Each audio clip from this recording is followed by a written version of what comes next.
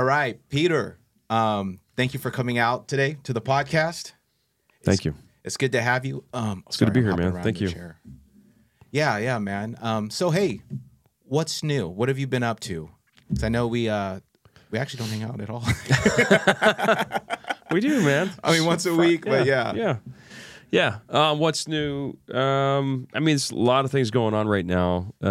We are near the end of a turnaround year for Mission Meets, and so that's been really fun. And then just in the midst of starting a coaching practice, man. It's 18 months in, and still feels like day one. And so lots of fun stuff happening there.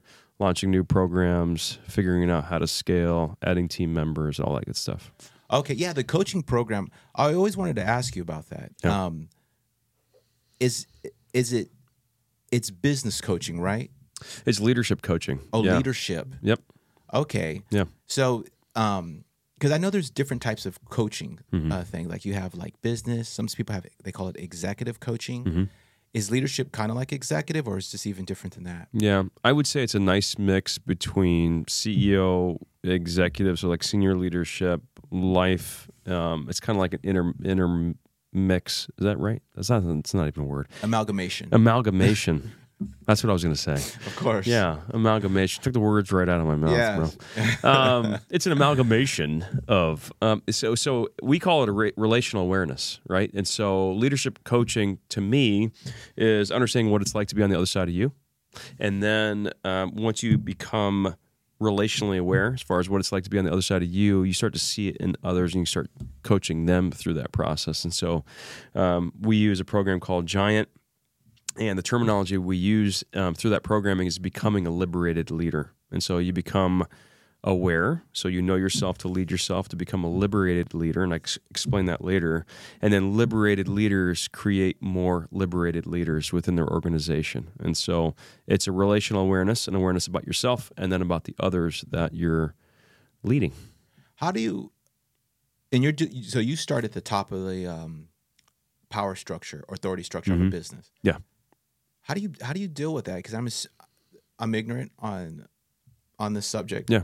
But there has to be arrogance up there. How do you break through the arrogance to tell someone, "Hey, listen, man, this is the change you need to make. You are a narcissist, and you treat your employees bad." Well, I think that it's more so like here's what I think is interesting, Kenny, is that a lot of people don't think of themselves as leaders. They don't call themselves that. They don't realize they're leaders. They don't realize they're leading. And then a lot of times you start an organization, it's just you.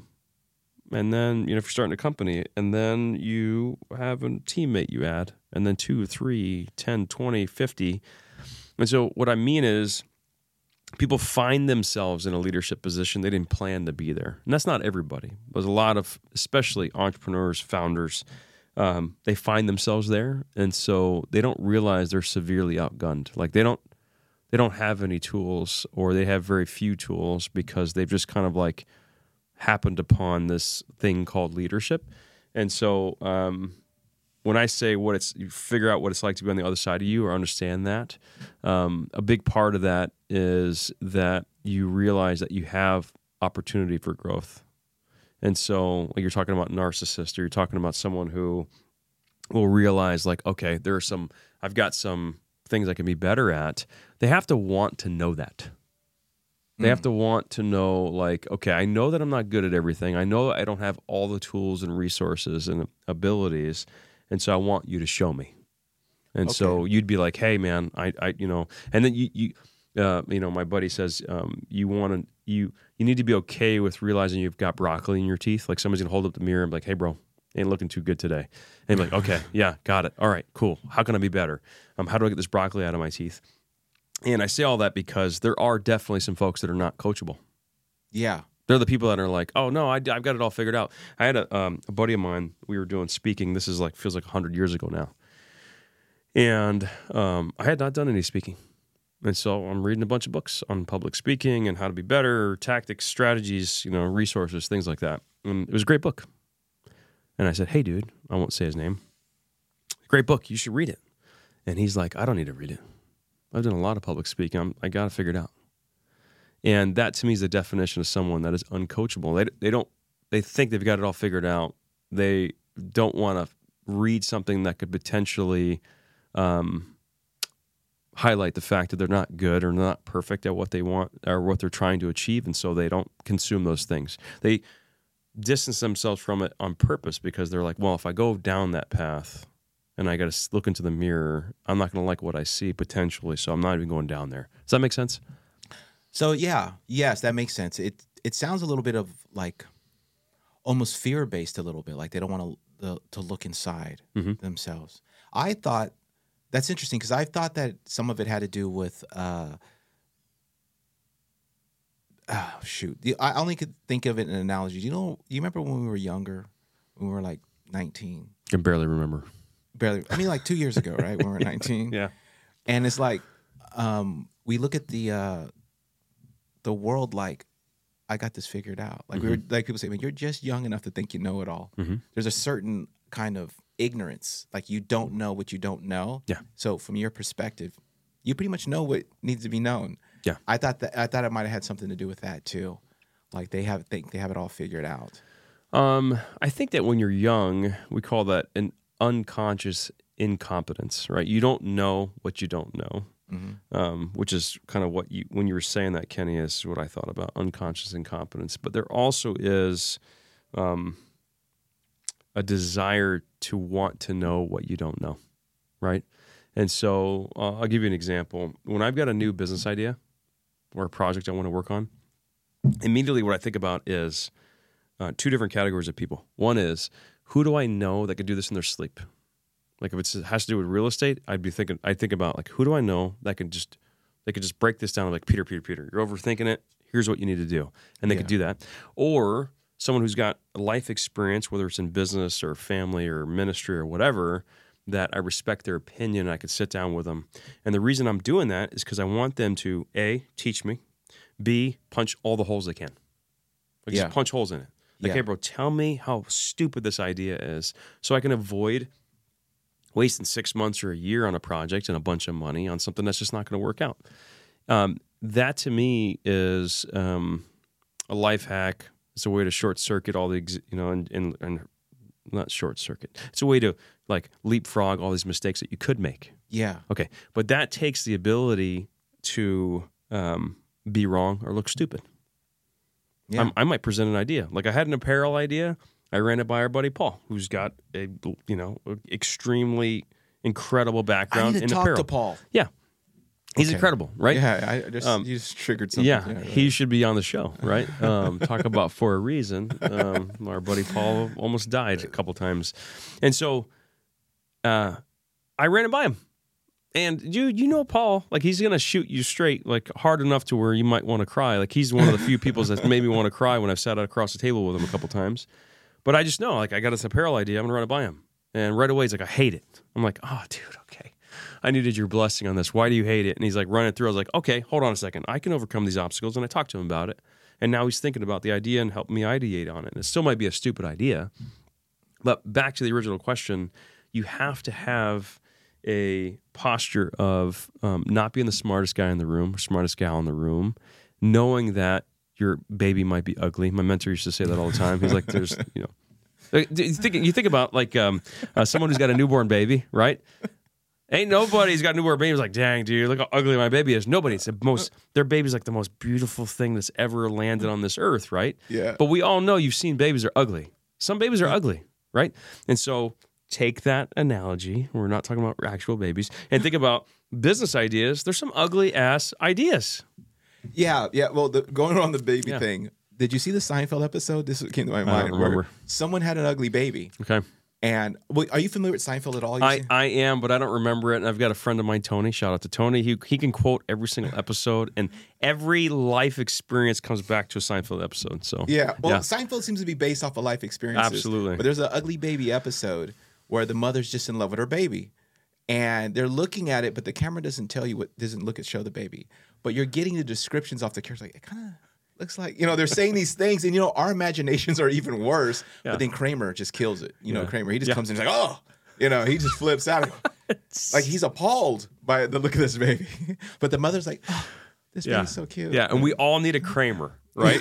Right? Yeah. But you got to be able to handle Kramer. You got to be able to like, okay, this guy, dude, he's gonna shoot me straight. Yeah. So those are the people I think that will learn the most. The people you said starting at the top, they need to know, like, okay, man, even the best of organizations, right? Like our buddy Steve, incredible guy, incredible business owner, incredible team. Even he knows there's still things that I could learn and I could do better, right? Yes. So you got to be open to that. And that's where you're going to learn. You know, I just had a conversation with my 14-year-old son last night. He got all huffy and puffy about homework and school stuff, and he was like defending himself. I'm like, oh, the way you're acting right now is the way that someone who is a fixed mindset, never going to learn from their mistakes type person. You're a hard dad. You would be a hard dad for a teenager to deal with. Intellectual, analyzing, and pillar of truth. That has to hurt. Like, I bet he's like, I don't even know. Yeah, he didn't want to hear it, Yeah. right? And so I've learned as a parent, I'm learning still, man. I'm still going to screw it all up. But like, I let him cool down. Mm-hmm. And then we sat down and I said, hey, dude, this is what I was trying to explain to you, right? You need to figure out, like, dig 3 layers deeper. Like, you messed up on this, and I understand you don't want to hear about it now. You know you screwed up, blah, blah, blah, blah, blah. I don't care about this certain circumstance. I don't really give a rat's, rear end about it. I more so am like, how did it happen? Is it a pattern? And why is it happening? And let's figure out a solution. That way you don't keep finding yourself here. Yeah. So a person has to, which is a perfect example with a teenager too, because adults can act like kids very frequently, is asking yourself, like, dude, like, how do I keep finding myself here? Why do I keep hitting this ceiling in my business or my personal life? Why is this a recurring theme for me, right? And then a phrase that we coach through all the time is nothing to hide, nothing to prove, nothing to lose. It's this, I don't like the word mantra, but it's like this sort of ethos, or maybe some other word that I don't even fully understand the definition to, is reminding yourself, like, man, I'm coming in here talking to you. I got nothing to hide, nothing to prove, and nothing to lose, right? Yeah. We're having a conversation, and if you show up in a situation that is inauthentic to who you are, a lot of times it's because it's 1, 2, or even all 3 of those things. Yeah. You're trying to hide the fact that you don't know the answer, right? You're trying to prove the fact that you deserve a seat at the table. You're worried about losing a client or some revenue, and then you say things that you know are outside of your character. They're not authentic to who you are. And so having that sort of like posture is like, wait a minute, okay. Like, if, my son, he's heard this phrase from me before, if he wasn't worried about trying to prove the fact that it was okay for him to not do his homework or to mess this up, and he was trying not to lose face, then he could have been like, yeah, man, okay, let's sit down, let's dig in on this thing. And so that sort of posture allows someone to be coachable and allows them to be like, okay, yeah, all right, you're right. My employee surveys are bad, and I deserve it. Yeah. Employee surveys of customers' employee surveys or surveys of the management? Management. Oh, yeah. That website, Glassdoor, and if anyone doesn't know what that is, Glassdoor is a website where employees go and do reviews on the management. Yeah. There's some where people are like, management's incompetent, and there's a lot of it. Management's incompetent, dead end career. I hate it here. It is pretty crazy. It's like Yelp. Yeah. It's like the Yelp of. It's Yelp for bosses, right? Yeah. Yeah. And I will push back on that a little bit, though. A lot of times, as people posting it, it's like they probably need to pull the plank out of their own eye. It's like, well, you probably weren't a peach employee either, right? Yeah. And so there's like a lot of the coaching has to do with like management understanding what it's like to be on the other side of them, and then they'll see these things in their employees, and then they can help coach them, right? Yes. So, anyways. Yeah, I've known, like, I'm an entrepreneur, entreprenegro. I love that. Negro, yes. That's good. I know. You could use that. Feel free. Dude, I might. Hey, bro, I'm a full-blooded Egyptian, and we're Egyptian. We're from Africa. You are. Yeah, you're more African. Well, yeah. Okay. Well, yeah, you are, because you're 100%. Yeah. I'm like 50. Dude, yeah. I'm more legit. I should be sitting in that seat. Yeah, we should. Let me move here. But the most I've had different businesses, and the most employees I've ever had at once was 16. Okay. And that was a nightmare. Mm-hmm. And I came from a background of being a classroom teacher and managing different personalities and so forth. But it's different in a workplace, because at school, there's like an ingrained understanding of a baseline of rules or how processes work. But at a business, you got to establish those as the owner of the business. Yeah. And if you don't have them established, and it could just kind of start creating chaos. And there's one thing that I learned: is this true? Is this a myth? Like, if you have a bad mouth employee at your workplace, are they like cancer? Can that spread? Is that real? Yes. Okay. Because I believe that, but I didn't know if it was like just folklore. They can destroy your culture, man. Okay. Yeah. Yeah. Okay. I always wondered about that. So you experienced that? Yes. Yeah. Actually, when I would go in, I was the kind of owner where people only knew the manager. They didn't know I was the owner. And the manager told me we got this employee in the back. I had a manager at the time. We're still friends. Her name's Margaret, and she's a cool person. And but sorry, I got sidetracked with Margaret. But so when I went to the business, I just went in the back and worked like a regular employee, like undercover boss. This dude was talking so much crap. And the thing is, my sister was going there. My sister was a partner with me. My sister was going there. My sister goes and identifies as the owner. I don't. And we're half-half at this point with the business. It had changed. We're half-half. This dude was talking so much crap about my sister, talking crap about me. Like, and I heard she has a brother, and this guy, like, and I'm like, I'm sitting there, and Margaret was like back there looking like, oh my So God. fun. Oh my gosh. Yeah. Yeah. So I fired him right there on the spot, you know? And one thing I learned too, like, I've never been fired from a job. So I didn't know how to fire someone. So I didn't know you have to cut them, their final check right there on the spot and all these other things. And yeah, it turned into a nightmare a little bit actually for firing him. So, but I digress. But that's interesting, man. So you're kind of like a thought leader that goes into businesses that kind of helps. Oh, do you not like that? Let me take that back. Did you see me bristle? Yeah. You're like, ah. I prefer more of a entrepreneurial guru.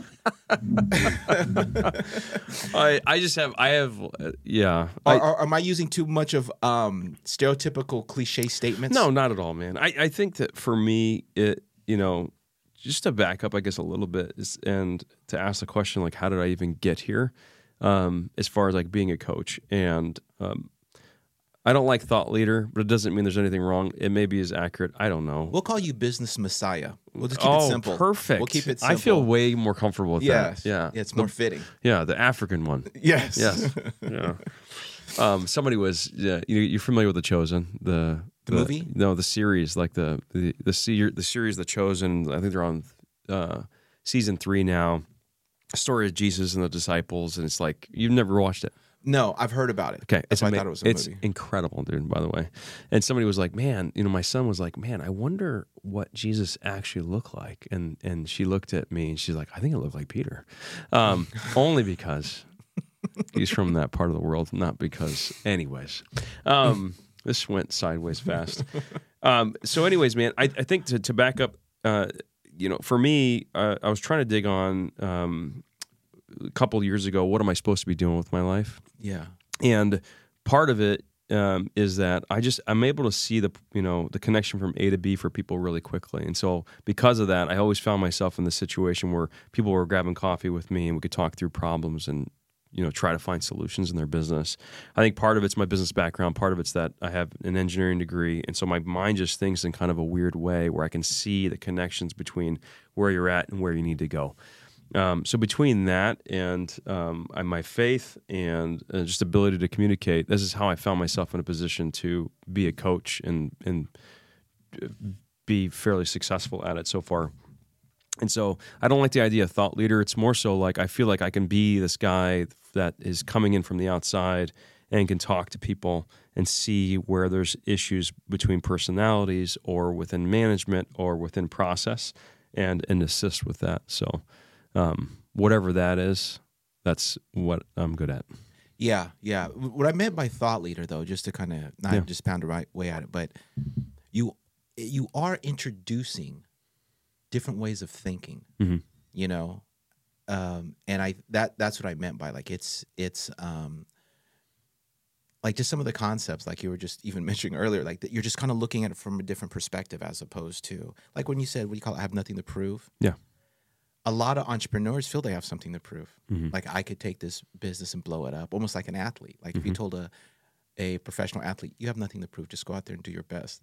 They're like, no, I have something to prove. I'm the greatest of all time, you know. But but I get what you're saying, because when you're dealing with a group of people or a organization where it has, you know, different personalities, different things going on, you got to kind of approach it different, right? Yeah. Well, the thing is, like, just picking at nothing to prove. When you feel like you have something to prove, you'll make decisions way differently than you would if you were just thinking about it analytically, or if you were thinking about it rationally, right? And so, if you felt like you needed to prove that a business that needed to succeed, you wouldn't think to yourself for a minute, like, wait a minute, maybe this business shouldn't succeed. Maybe this product shouldn't launch, even though I said I was adamantly in agreement with this product launching. And now all the data is proving that this is probably not a product we should launch. But because I need to prove to you that I'm smart and that I make the good decisions, I will maybe push on a product launch, even though it shouldn't launch, right? Yes. And so those are just the kind of the examples. And then when somebody needs trying to prove that they deserve a seat at the table at an organization they've already been hired on, they might act a certain way where it's like, man, why is Kenny acting like that?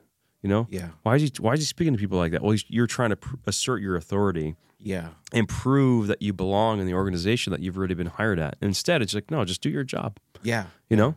And communicate in a way that's authentic to you. And so, yeah, I mean, thought leader maybe, but more so probably just like introducing ways of thinking, like you said, so that you can dig in, like I did with my son, and figure out, like, wait. The situation sucks, but how did we get here? Yeah. Why is this even happening? And like, stop, digging in. Like my mentor used to always say, like, asking why 5 times. Mm-hmm. The 5th why, the answer to that why is way more interesting than the first one. Right? Right? It's like, why didn't you get your homework done? Well, I went surfing today. Okay. Well, why did you go surfing today? And it's like digging in on that. It's like, oh, wait a minute. You are an avoider, right? You're avoiding doing the hard thing. Oh, wait, you don't like doing the hard thing. And that's the conversation we had last night. I feel sorry for your son. I'm kidding. You're one of those parents where nothing's getting passed. Nothing. You got to filter. Oh, bro. Nothing's getting by. And you're right. And that's why sometimes my wife's like, dude, you got to pick your battles. Like, this is not worth it. Just don't die on this sword. Just let that go. So you told her, listen, I have something to prove. That's right. But there's a statement you said just now that kind of resonates with me.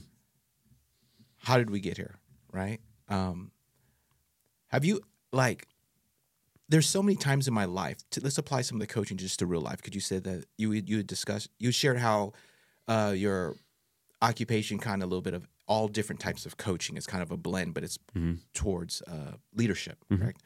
But there's been times in my life, and lately I've been opening up to a lot of friends, or friends have been opening up to me, and there's people that get like that in their life. Like, how did I get here? And it could be something that's drawn out over a long period of time. I've actually known people that have been in college. I know someone who went to college full time for like maybe 15 years. Wow.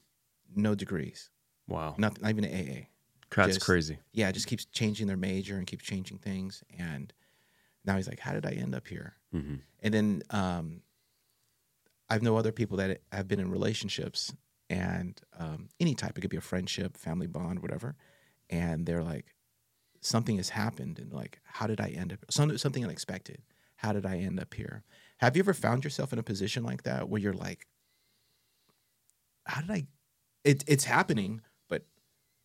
And you know how you got there, but it's still in your head. Like, how did this happen? Yeah. I mean, countless situations, and I'm trying to think of one that would maybe make most sense for the show. I mean, when you're asking that question, Kenny, are you asking about something self-induced or just like just anything? It could be like a medical diagnosis. It could be like, boom, car accident. Like one time I was in a car accident when I was in college. I couldn't walk for 6 months. And I remember sitting there like, dude, what? Like, it's so on a dime how your world just flips. Yeah. Yeah. I think there's a couple examples of this. One, I'll talk about my daughter in a minute, because that was not a self-induced thing, but definitely like one of those moments where you it's kind of like life clarifying, if that's the right phrase, where it's just like everything becomes in full color, and you're like, wait a minute, why am I spending my time on these things, or how did I find myself here as far as workload and calendar and all my commitments, and you start questioning everything, almost a midlife crisis of sorts, maybe. So I'll talk about that one in a second, but I think as it pertains to what we were talking about earlier and how did I get here, I do these leadership intensives where I'll spend like up to 12 hours with people one-on-one or in a small group. And what's fascinating to me is that through the exercise, they're coming to me because they're unhappy with their leadership and the trajectory they're on and stuff like that. And we'll talk about their story and their voice, which is really nature and nurture. And then we'll talk about choice, which is what are you going to do about it, and how it shows up in your life. And what's interesting through that first half of that intensive is you'll start to realize, like, okay, I have not gotten here by accident. Like this position that I'm in, all the positive and negatives, they happen through a series of circumstances that were out of your control, and then they're also by habits and knee-jerk reactions and tendencies that have been informed by your nature, but also your nurture. And it's not an accident. The trouble is that most people don't go through the work to figure those things out. And then they'll feel like, well, these are the cards that I was dealt. This is where I grew up. This is where I live now. This is my skill sets. This is the job that I can get. And it just feels like, life's happening to you. Yeah. And so I think that asking yourself that question, like, how did I get here? And then actually dig it in, kind of like the 5 whys, right? Or an intensive or whatever it is, some sort of work that you could do to like really peel it back and figure out like, okay, this is how I was brought up. This is how God made me. Now what am I going to do about it? And then learning also that we have tendencies. This was actually liberating for me. We have tendencies, and typically, you'll say things like, for me, I'll use myself as an example. Man, I wish I was more patient. I wish I was just more patient, Kenny. And then realizing, like, my tendency is to be super freaking impatient. Like, I do everything in a hurry. Eat over the trash can. Like, everything is in a rush. That tendency is not going to change, but my actions, my patterns that lead to actions, that lead to consequences that shape my reality, I can short circuit that. Yeah. I can feel like, man, okay, when I am an impatient person, and then I have this pattern that when someone's talking, I feel like I wish they would just hurry up. Like I wish I could just click on your forehead and give 2x or 3x and like, let's speed this thing up. When I feel like that happening, I'm going to then what? I'm going to have a different action. I'm going to take a deep breath. I'm going to remind myself that every interaction is a gift, and that I need to be present and in the moment and value this conversation. And I need to ask God, what do you want me to know and what do you want me to do? I need to do these things, right? Yes. So then that action it creates a new consequence, a positive one, meaning that I'm present, I am clarifying what you're saying, so I'm repeating it back to you so that I know that I heard you right, and I'm asking you what you need from me, how I can help you. And then the reality that shapes a much more positive one. Deep and meaningful interactions. I'm slowing down and I'm smelling the roses, that sort of thing, right? And so I think that sort of work then allows you to not change your tendencies, but create a different reality for yourself despite of the tendencies, despite of the nature and the nurture, right? That's the choice that comes in. So just a little bit of an example, but I think that an example of how did I find myself here that was not self-imposed, right? And as you and I have talked about it before, was like my daughter's stroke last summer. She's 14 years old. She's acting weird on a Friday, trying to figure out why she's not communicating with us. She's not really sure either. I'm like, oh, she just became a teenager overnight. Like, what do we do about this? That was on a Friday morning. Saturday, she's acting a little bit better, but she's still very sleepy, not really sure what's going on. And then Sunday, we're at church. I'm in, main, adult service. She's in middle school service, or maybe it was high school. I can't remember. And her friends come to me, these kids come to me, and they're like, hey, Windsor's acting weird. And I go and I see her, and she's like stumbling around like a drunk person. And through a series of events, she ends up getting airlifted, right? So we go to urgent care, then we go to ER, and then I'm finding out that she's had a stroke. Even the people in the ER are like, hey, we've never seen this before, right? And I just remember that night leaving the PICU. Melissa's there. I'm driving home at 11 p.m. I'm still in my church clothes. And I'm driving down, to the 5, and I'm thinking to myself, like, what is this? Am I in a movie? Yeah. Like, is this reality? Like, is this happening right now? Like, I'm 11 p.m., I'm driving back, and I'm just like, it felt surreal. Yeah. Like my life just changed, and it was just like turned upside down. And of course, you're thinking all these things like, oh my gosh, is she ever going to be normal again? Is she, is this going to define her life? Is she going to be in a hospital bed, or like we don't know. Like even the doctors don't even know what the heck's going on, or what the future looks like. The doctor, head of neuro, is telling me that she's never going to be the same. Like this is who she is now. Can't speak, can't find her words, barely can communicate. And so that's an example, Kenny, of like a moment where it's like, is this real? Like what's happening to me? How did I find myself here? So I don't know if that answers your question. Yeah, no, that definitely answers my question. Going back to when you found out when the doctors told you that it was a stroke, Mm-hmm.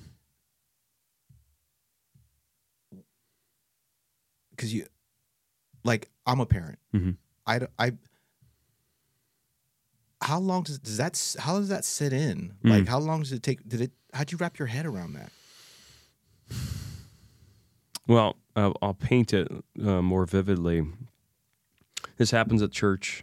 We're walking out, and by now, people are hearing through the grapevine like, oh, something weird happened upstairs, and Windsor's, and and there's medics on staff, and they basically ran a battery of tests just right there, and they looked at me like, oh, she's just having like a nervous breakdown. You should take her to see a therapist. Is basically what they said.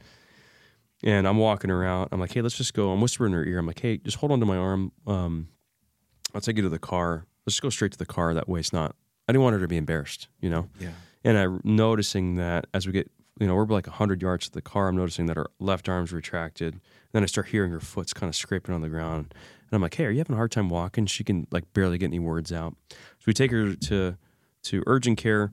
Urgent care thinks she had like a seizure, like she's got Bell's palsy or something because her left side's all, not working right. Take her to the ER, and then I can't go in because it's COVID protocol, only one parent. And so Melissa goes in, and I'm outside for 3 hours. I end up going to get gas and just trying to keep myself busy. I go to get some food. I can't even eat. And then she texts me, and she's like, hey, doctor just said we're about to get news, and it's not good. So then they say you can come in. So I come in. Oh my God. I can't even imagine that. Oh. Well, and if you know what the kicker was, Kenny? I can laugh about it now. I read, doctor said we're about to get news and it's good. And I'm like, oh, thank God it's good. Okay, it's good news. And then I look at it again. I'm like, it said not good. I'm like, oh my gosh, I'm an idiot. So I go in there and she's getting strapped into a gurney. She's about to get airlifted. So I'm seeing this. Neuro comes over, and he's like, hey, so just so you know, this is what we figured out. She's had a stroke. And I'm thinking, stroke? Stroke's for old people. Like, what? Stroke? How? So I'm like, what? Why? And he's like, in just like typical no bedside manner fashion, he's like, so do you have any questions for me before she gets airlifted? And I go, yeah, what's recovery protocol? He's like, oh, there's no recovery. Mm. And dude, because I go from 0 to 11, I got no in between. My buddy Tony says my dimmer switch is broken. I got nothing in between. I'm cool until I'm not. Okay. Yeah. I backed up from him like 5 steps because I felt myself like, I'm going to freaking kill this guy. Like literally, I'm going to choke you to death in this ER right now. Like when he said that to me. So I backed up from him and I didn't say anything. And so the nurse comes over. She's like, hey, she's about to get airlifted. You can go ahead and leave. And Melissa and I get in the car because we can't get in the helicopter with her. And I'm going like 120 in a minivan down the 5. And Melissa's like, what? Slow down. What are you doing? Why are you so mad? And I'm like, F this guy. I cannot believe he just said that to me to my face. Like he just found out 5 minutes before me, right? Like, what does he know? And plus, this is such a rare thing. Like, they don't know what. And I mean, and he's not a neurologist. No, he was head of neuro. Oh, never mind. Strike that from the record, Your Honor. No, he's head of neuro. Crap! That would have made it worse for me. Oh, dude, I was like losing. I thought my it was mind. just an ER physician. No, and what the funny thing was, so we go from Mission Viejo to Orange. This is like 30 minutes for the people that don't know the area, and the next day, because it was a holiday weekend, it was July 3rd when she got airlifted. She gets this triple MRI scan on the 4th of July, and then the nurse comes in and says, "Hey, doctor's here to read the results to you." Well, I walk out of the room, and who is it? It's this guy, because he's filling in, yeah. And he looks. I'm sorry, I don't mean to laugh. Oh, dude, it was comical. Looking back, it's comical. I walk out, and he looks at me like, "Oh shit." And so he puts his hand out like this, and he's like, "Hey, man, before we review the results, I need to address what I said yesterday." And he apologized. He's like, honestly, we don't know. There's like almost no data on this. She could recover. Thank you. So it was good. He redeemed himself, and I still didn't like him, but it was fine. Is trying to process the information is impossible. Like, I feel like I had no data, and they didn't even know what to do. What was cool is that because it was such a weird freak occurrence, that she had a lot of attention in the ICU, and they're coming in from all over. Like, she's like a lab rat because they've never seen it before, and because of that, she got more attention. And now she's fully healed, thank God. But nothing that they did. They kept her, from having another stroke, and we learned what it was, but they didn't help us outside of that. So that's rapid. So that's all like within a 24-hour period, I'm assuming, correct? Yeah, I mean, so Friday we started having weird sort of indications of symptoms, but she just seemed withdrawn. And Saturday she's fine, but it was Sunday where it was like, wait a minute, like her left side's not working, and she's stumbling around. She can't, like, she has no words at all now, So that was the timeline, and then by that was at 11 a.m. and by 2 p.m. we knew what it was. Wow. I'm pretty sure that had to change your perspective. Like, I'm thinking back, there was a time where my sister had a boyfriend, and her boyfriend had 2 children, had these 2 kids, and he was divorced, visitation, whatever the situation was. And my son would hang out with them a lot. And I remember one time, at this point, my son was in 7th grade of school.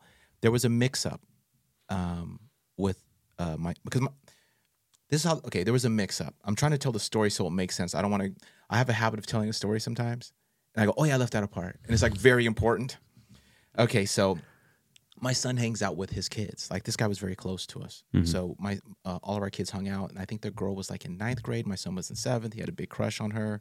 There that stuff. And then he also had a son that was in 10th grade.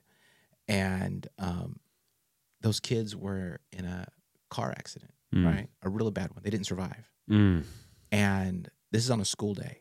The kids were just it's a long story. It was a very bad situation where the kids couldn't be identified. So the coroner's office had called. This is San Bernardino County Coroner's office had called, and they were just digging through IDs and stuff, whatever's in the car. So they call there and end up calling my sister and her boyfriend. They didn't live together, but just the contact info, they're trying to piece together the puzzle. Due to some kind of mix-up, I get a call. Oh my gosh. And they're like, hey, this is San Bernardino County Coroner's office. There's been an accident. We need you to come down or whatever. And there was this mix-up. And they basically, I was told, my son was in an accident and I need to come down to the coroner's office. Oh my gosh. And I remember I had a full-blown anxiety attack. Like, my chest hurt. I was just out of it. At the time I was married, my wife had to take over the call.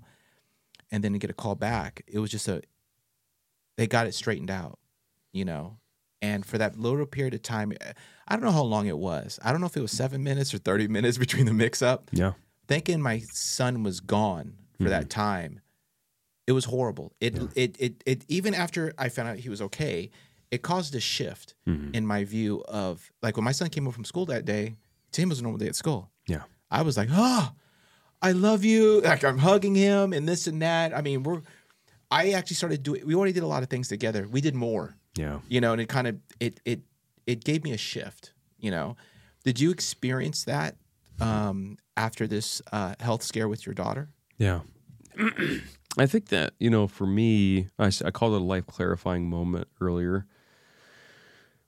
And I feel like I've had several of these in my life where it's like, my wife's uncle passed away and we weren't really close to him, but, it was one of these things where he had postponed his life. So he's like, oh, when I retire, when I retire. And then he never got to retire. He died.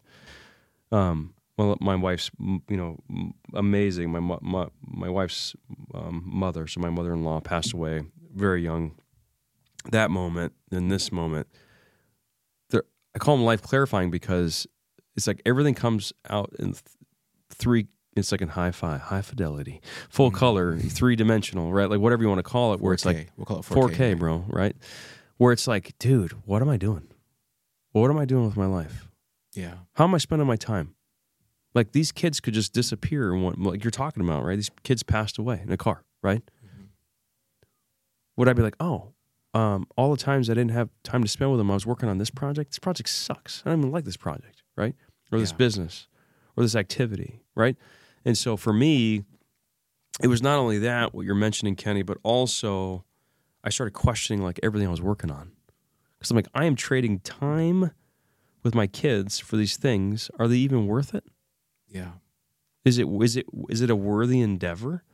And so for me, it was about spending time with the kids and appreciating the time with the kids. And then on top of that, it's like the time that I'm trading. I've been talking to the kids a lot about life credits.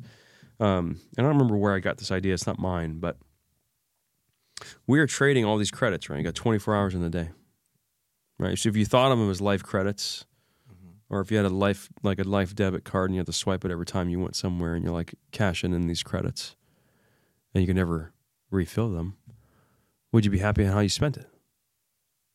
Would I be happy that I didn't spend that last day with my kid because I was working on this project? I don't think so. Yeah. Probably not. And so I think if we're thinking about that ahead of time, then we can be more proactive about it. So you don't have to have this awful gut-wrenching 30 minutes of hell in order to bring you back into focus and realize like, oh my gosh, I need to appreciate my kids more. Yeah. You know what I mean? Yeah. And so one of the experiments that I used to go through, not experiments, exercises, is called negative visualization. And a lot of people hate this idea. I haven't done it in a little while. I should probably start doing it again. You actually envision some of the worst things possible happening to you or loved ones. Okay, I see why people don't want to do that. And I would actually do it. I would do it in the morning. You're a horrible salesman of this concept. I would do it in the morning, Kenny. I would envision like my kid with no hair because he's going through cancer treatment, or my wife, or myself, or a family member. And the reason that is so powerful, it's like, wait a minute. First of all, I need to appreciate what I'm leaving them for. This life credits that I'm cashing in today. I need to appreciate them, the time that I have with them, because it could be gone tomorrow, right? Mm-hmm. And also, any problem that I am going to run into today and face today ain't no big deal. It ain't nothing. I think I'm on my friends that have lost children, right, to cancer and other things, right? It's like, dude, they would take all of my problems times 1,000 to bring that kid back. So what the hell am I complaining about? Anything that I'm gonna run into today ain't shit compared to that what they experienced. Yeah, that's deep, man. Yeah. That's absolutely true. An interesting thing to tie in is that we were very close to these kids, and my sister had a real tough time processing it. All of us were mourning, but my sister had a real tough time, and she had contacted a friend of hers, a good friend of hers that was born and raised in Ethiopia, but she lives here now. And she was talking to her about like how do you deal with this? Because and her friend from Ethiopia was explaining that we mourn, but we expect death. We expect it. That's so in Ethiopia, death is a part of it. Children dying, that's when you have kids. because you're in a country has so much poverty or just not as good medical system or whatever's going on. Yeah. Because they came from, not the Beverly Hills of Ethiopia, Yeah. just the whatever. And she was like, we mourn, but death is a part of life. Like, she had a totally different perspective than us in America, where it's like, it's life shattering, Yeah. It's like that sometimes ends people's desire to even want to, I don't know. You know what I'm saying? Like, it's world ending to some people. But to her, she just kind of like, it's a part of life, and we celebrate the moments we had with them. And it's interesting, the different views. But if I had that Ethiopian mindset from the beginning, I wouldn't, going through that situation with my son, it wouldn't have been a boost. I'd have been doing that already. I would have already been having what'd you call it, not a perspective shift, clarity? Life clarifying moment. Life clarifying moment. I'd have been like that at the beginning. If you live in that kind of pocket of realizing, or like you say, waking up and thinking of the negatives, they realize like they could be you're out there. I mean, anything could happen to you. But I guess in our culture, we're kind of, we don't think that way. Our kids are getting old. Well, we're soft, man. We're soft, and that's okay. It's good. Like, we don't want the alternative. It's just not part of our everyday experience, Yeah. And I don't know how well this ties in, but when you're talking about soft, I'm thinking about, I watch a lot of documentaries, and there's one on the funeral industry and just the history. Yeah. And I saw it and I was like, I'm pretty curious. What's the deal with this, right? That's a modern creation, the funeral industry. Before, when someone would pass away, you would keep the body in the house. Like, in your house is called the parlor room. Do you remember the old houses they would call it, this is the parlor room? That's where you put the dead. I didn't know that. Yeah, that's why you have funeral parlor. Oh. So it's the parlor room. And they would be there, and the family would mourn with the person there, and the funeral director would come over, the mortician, and handle everything in the house. Oh.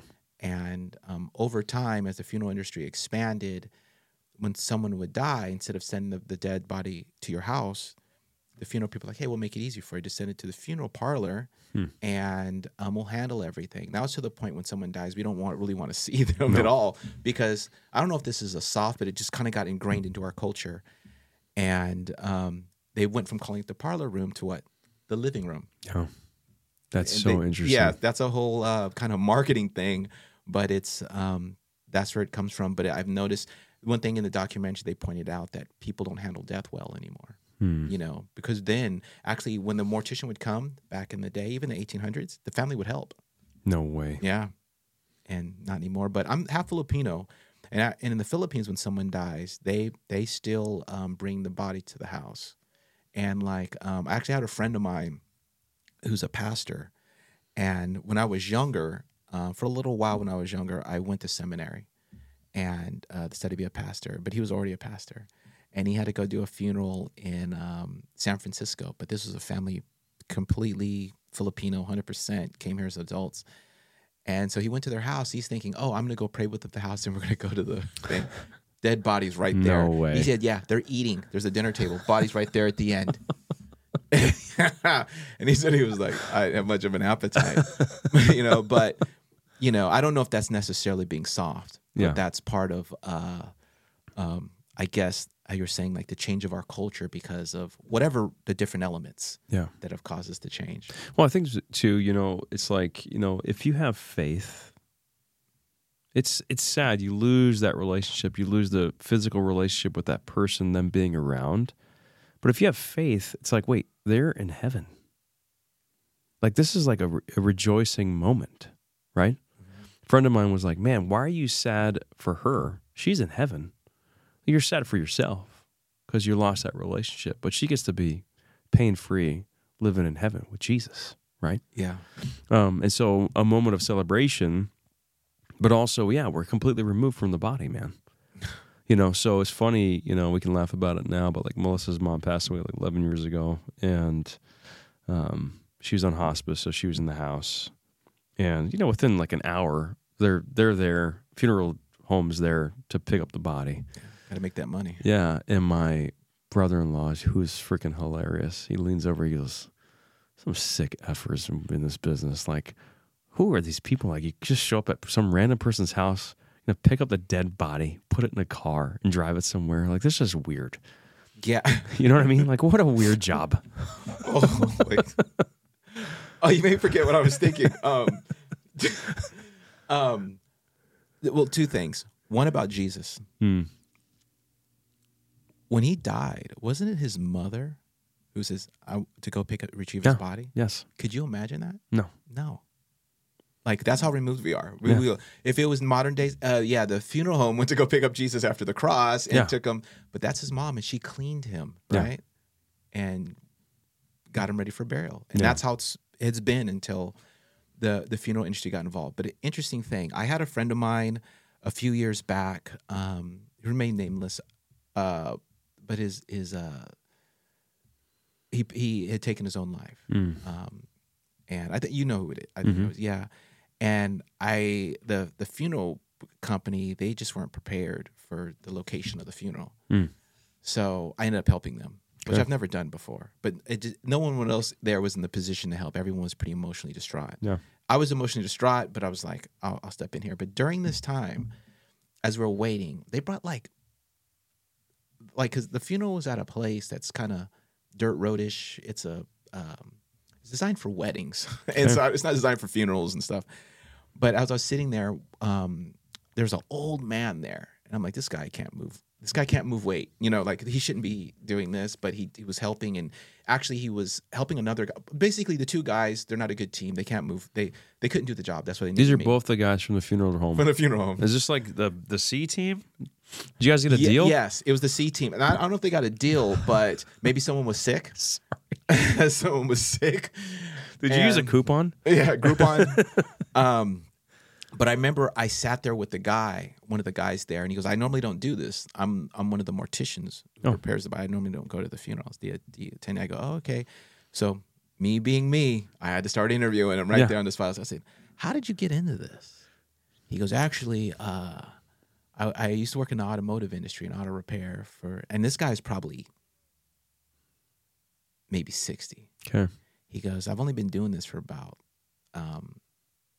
whatever amount of years. He had a kid late in life, and he said that his son died, had taken his own life, and that he saw his son, and they went to the funeral home, and the whole process happened, and he said, for some reason, just the curiosity of, like, the people were so nice to him at the funeral home and how they handled everything, it drew him into the industry. He said he switched over and became a mortician. And I was like, wow, is that how most people get into it? He goes, I don't think so, because I think the same thing, because your workplace, would you agree? Your workplace is basically your second family. That's where you spend most of your time, right? And the halls, everything. It could affect your health if there's asbestos. I mean, just everything, the people, the gossip, just everything is part of your world, right? Yeah. But at a funeral home, you're just surrounded by dead people and other morticians. Like, to me, I always thought, like, I thought the same thing. What kind of person does that? I mean, obviously, it's a job that you have to be called to do, like your kind of thing to do. I've seen morticians, before when I used to work as a teacher. We had to do these career days, and people would come, and they'd set up their table, and they'd bring the tools to show them. And there was always some emo kids. They were like, yeah, that's us, right? It was always the emo kids. No offense to emos. Don't come stalking me. But they're like, what does this do? Oh, that's what we do to scrape this out. Or Gross. And I'm like, oh, yeah, and we use this we put it in here to weigh it. And I actually saw one that really impressed me was a military mortician. They have military morticians. They actually go out, like, say, when there's a war in Iraq. Yeah. They're in Iraq, and they set up a mortuary. Dude. So that's when it's heavy. Where, could you imagine, let's think day one of the Iraq war or Afghanistan war. That was the first one after 9/11, right? Mm-hmm. You're packing everything up, and you're looking, and say you're a pilot, and you're looking, they're packing in the mobile mortuary. You're like, they know there's going to be death. Yeah. Like, that is pretty heavy. And this guy's just dealing with the most grotesque type of human injuries that you could see. And he's probably dealing with thousands of them. Yeah. Yeah. So, I don't mean to get too dark on that. My mind goes there sometimes. Yeah. But Yeah, you got to be a special person. Yeah. You got to be Or weird. Yes, I think there's definitely some weird in there. You can't 10-day to 8-hour a day, 5 days a week, or 12-hour shift all day just cutting open people and just be like, your jobs affects you, right? It has to. Yeah. Yeah, I mean, there's definitely, I think, I'm being stupid, but I think that there's got to be some sort of calling, right? That's what I'm thinking. I mean, I see it right up there with anything medical. It's like, I mean, it's pretty gross, right? I mean, I like pimple popping, Dr. Pimple Popper. Oh, okay. Have you seen that one? No. Oh, go to YouTube or Instagram. No, I don't want to see that. No, they're just getting the bumps out. You don't like that? No. Oh, dude, there's something satisfying about that. Yeah. But other things, no. Yeah. No, it's gross, man. Or a proctologist or whatever, man. I mean, just like you have to have some sort of like this guy had a connection, right? He had a connection through his son's like really, kind of terrible story, but he got drawn into the industry and he felt called to it, or I don't know. One of these days, the universe, God, is going to call you. No. To. I rebuke these words. No, it's going to call you to provide your services, your leadership services for a mortuary. Maybe. And you're going to be in there. Okay, listen, guys, we got to get these bodies going, baby. You like McDonald's? We got to. They're like, what's it like to be on the other side of you? I don't know. Like, everybody's dead around me. Yeah. No one really complains. Nobody says anything. I don't know what it is. They're very quiet about it. Surveys not filled out. Yeah. But going. But back to this. I was going to go back. Yeah, but the business or work affecting you. Is that what you're going to go back to? Well, no, I was going to go back to your daughter, but the work affecting you, because I was thinking I've worked different jobs. And different jobs have affected my mental health. And they don't even have to be bad jobs. Yeah. I worked at McDonald's for a week when my son was probably like a few months old. I was like, dude, let me just get a job. I remember just flipping patties. And I realized I'm not built for this. Yeah. They're like, yeah, don't put cheese on you got it. And that's just, then I upgraded to Taco Bell. Because my friend's mom was like, it's not the same. It's different. You don't got to do. I was washing dishes of caked on beans 8 hours a day for minimum wage. The minimum wage back then was $4.25. Same. Remember? Okay, yeah. And I realized I can't do these things. I actually got into sales, where the harder I work, the more I can get paid. But it affects your mental health. And I was thinking, if I worked at a mortuary, I can't imagine what that would do to me mentally. Just being in there, and not everyone's coming in perfect with their arms crossed and eyes shut. Yeah. You're getting car accidents.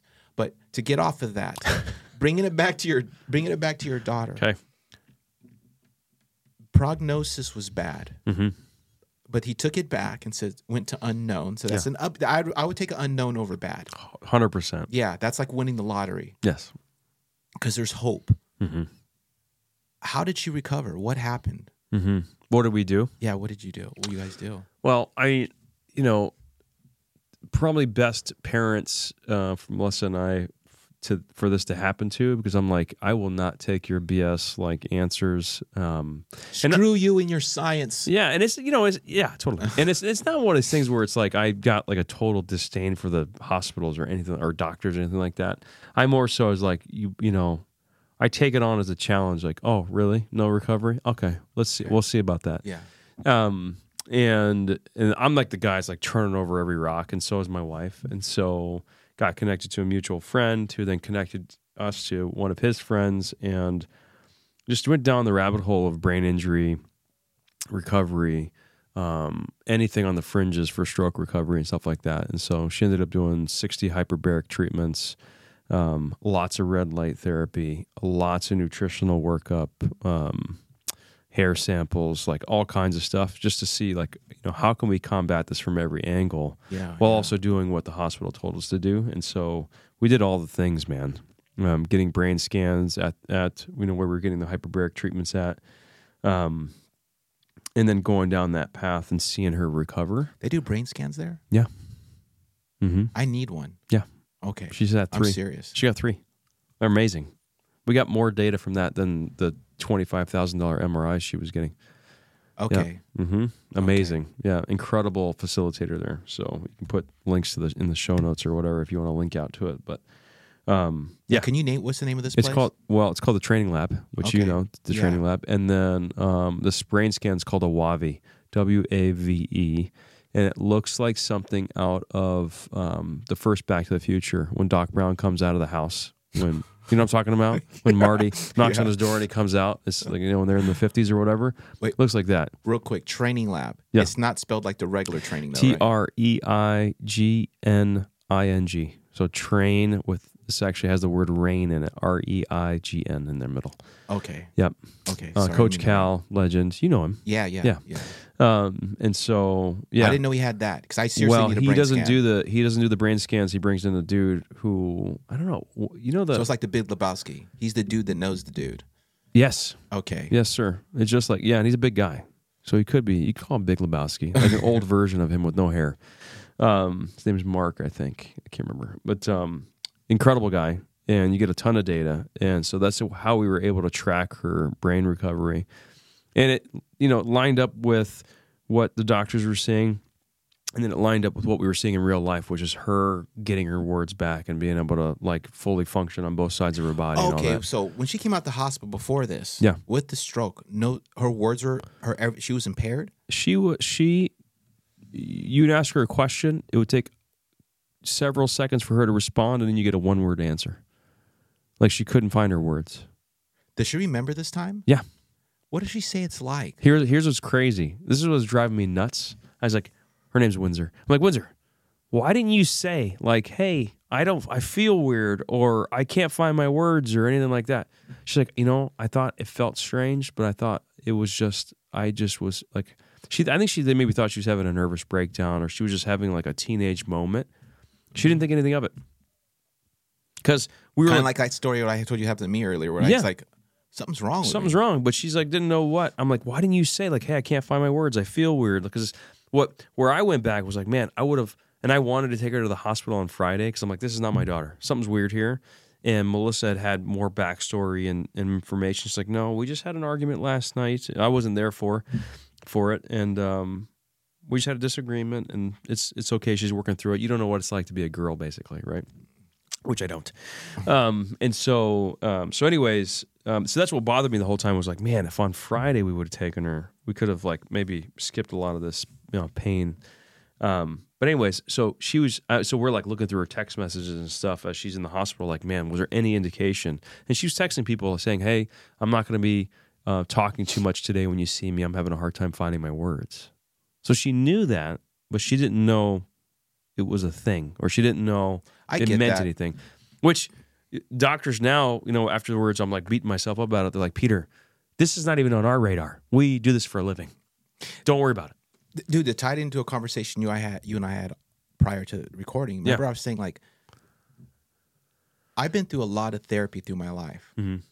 That's the only way I knew that there was something wrong, but I still didn't know what was wrong. Yeah. If I didn't have all the therapy, I'd have been like, huh. And I'd just keep going, but it just would have you know what I'm saying? Yeah, you would have been like, I'm just having a bad day. Yeah, or it's so unidentifiable. Yeah. It's almost like someone telling you, just on a side note, and we'll get back. It's true story. When I was going through my when my body flipped out, mm-hmm. And I was having those problems, I ended up in the ER again, the hospital again.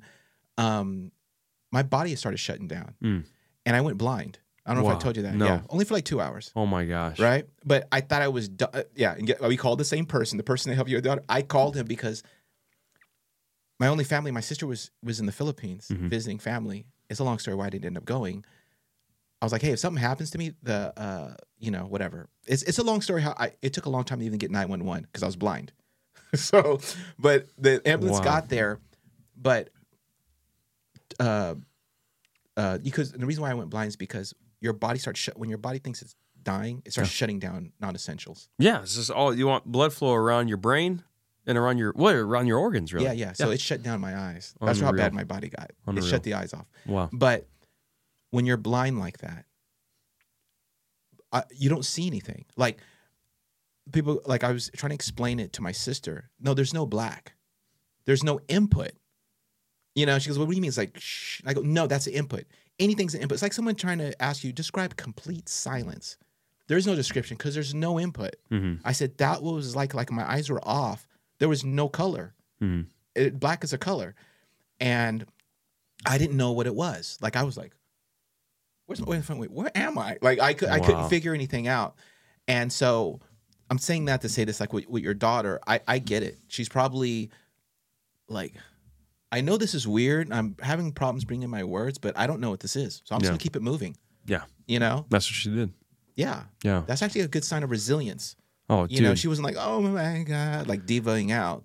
Kenny, she had more blood drawn. I couldn't even watch, right? I hate medical stuff anyway. So especially when it's your kid, though. Oh, and it's like they're drawing blood like it's free. See, I'm connecting the dots with you and the doctor, the blood draws. Bro. I'm putting it together. We're going to have to talk. Bro, we had 3 out of our kids were born at the house because we're weird. And then I got the tub for the last one, was a mistake.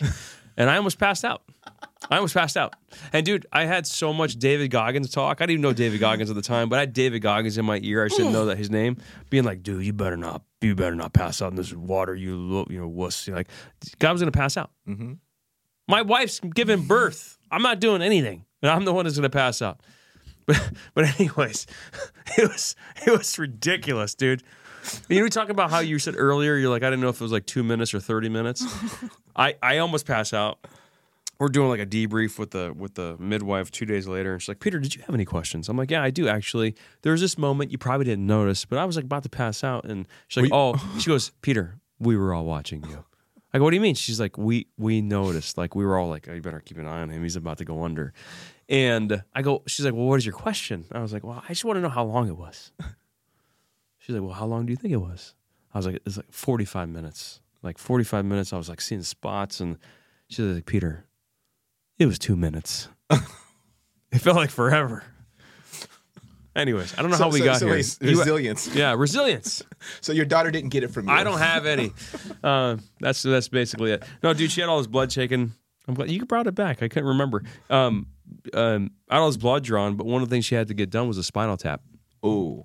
And they were like, hey, you ate already? So it'll be in 9 hours. And so that's going to put you at like a Wednesday with, what's it called when they send you out of the hospital? Outpatient? Oh, no. Dismissal? No. Discharge? Discharge. That's it. And she's like, we could do it now, but, we don't recommend it because then we can't put you under or whatever. And my daughter's like, oh, just do it right now. Mm. So she said, Dad, step out. Yeah. And they did a spinal tap like that right there. And so, dude, there were nurses from other floors coming up, be like, hey, are you the girl? Are you the girl that got a spinal tap without going under? She's like, yeah. This kid, dude, resilient. Yeah. Just powerful. I get it. Incredible. Yeah. Just to try to, here's resilience. And this is resilience, dude. On myself, a little low-key brag here, but when I got my knee reconstruction surgery? Yeah. I had my torn meniscus and all the ligaments around it, right? I had my ACL. It's now replaced with a cadaver, from a dead person. Yeah. Their Achilles tendon is my ACL. And then I have all this other stuff just kind of put in there. Gross. I'm so scared of drug addiction because it runs so high in my family. I said, listen, I told the doctor, don't give me any painkillers. So once I wake up... Dude, not me. Let me, I'll just take it. And the doctor goes, I understand. It's going to hurt. I said, yeah. And he goes, it can be done, because like when people go to war, they might get a limb blown off a real bad injury. They'll just take it until there's help, but your body will naturally send painkillers there. Mm-hmm. And I did a full knee reconstruction surgery, no painkiller. But I'm not going to lie. When they put this thing called something blocker, a beta blocker, which you couldn't feel anything. When that wore off from the surgery, I did yell out like a war movie, like like the pain. I sweat, but after about 30 minutes of that, tolerable. Like the pain level literally went down. My body goes, oh, okay, no drugs. We'll handle it. Wow. And yeah, no drugs. Dude. That's crazy. Yeah. So your daughter and I, what I'm telling you is that. We're both more resilient than I am. We're cut from a different fabric than you. For sure. You're a millennial. Dude, give me ibuprofen. No, we could say, like how people are transgender, they identify. You can identify as a millennial. That's sweet. I like it. I'll take it. Yeah, I'm like, my head hurts, babe. Give me an ibuprofen. She's like, you're such a wuss, dude. And we're X, right? I don't know, man. What year are you born? 76. I'm 80. I think I'm the first year. Technically, millennials started in 80 or 81. I can't remember. Oh, really? You're born in 80? Yeah. crap, dude, you seem so wise. Like, you seem like you're old. No, I'm serious. Like, no, I'm serious. You seem wise. Like you've. What you're trying to say is, dude, you got a lot of gray. Are you sure? No, no, just talking. I've heard you talk even at the men's group thing, and it's very wise. Like, you sound like someone who's older. Thank you. You know, I'm pretty sure you've heard that before. Maybe, yeah. You seem wise, but I think I'm Generation X. But your daughter, you could say she identifies as Gen X. She's been through it, dude. Been through it, bro. Yeah, she's tough. Yeah. You, millennial, 100%. Yeah. Whatever the weakest one is. I think the one now, I think it's Z, right? Weak. Yeah. Yeah. No offense, Z's. Yeah. But no, take offense. They're gonna take offense anyways. Yeah. This is gonna get chopped up on social media, and then I'm gonna get attacked over it. Do it. But going back to your daughter, so I just want to follow this recovery. So she got the brain scans, and wait, not the part. I'm sorry. Going back to that question, not the part where she was showing the symptoms. I'm talking about after she came after the stroke, between the stroke and getting the treatment at the training lab, she was still having problems bringing words, right? Does she remember that phase? She remembers all of it. And what's crazy is that when I talked to her about it, I'm like, hey, well, what do you, were you scared or what? Nothing, dude. She's like, get away from me, weakling. Dude, she's like, nothing. It's crazy. And like, we just got some potentially really, really good news because now we've gone down a different path for prevention. Now that she's healed, we're like, all right, how do we prevent this from happening again? Because medicine has literally no answers. It's crazy. Because it just fixes symptoms. It doesn't really fix the root. Well, and they had a hard time tracking it down. And when they did, they're like, well, we don't know why. So, and I was like, well, can you do? And they're like, no, we don't do any of that stuff for pediatric patients. We do them on old people. And so we went down another route and got some potentially really, really good news. I was like, so what do you think? This could be some really good news. She's like, doesn't care. It's crazy. And I don't know if it's unhealthy or not. Like, for me, I'm like excited. She's like, I don't know. I mean, yeah, okay. She's like, bring it all day. Whatever. I'm unstoppable. Yeah.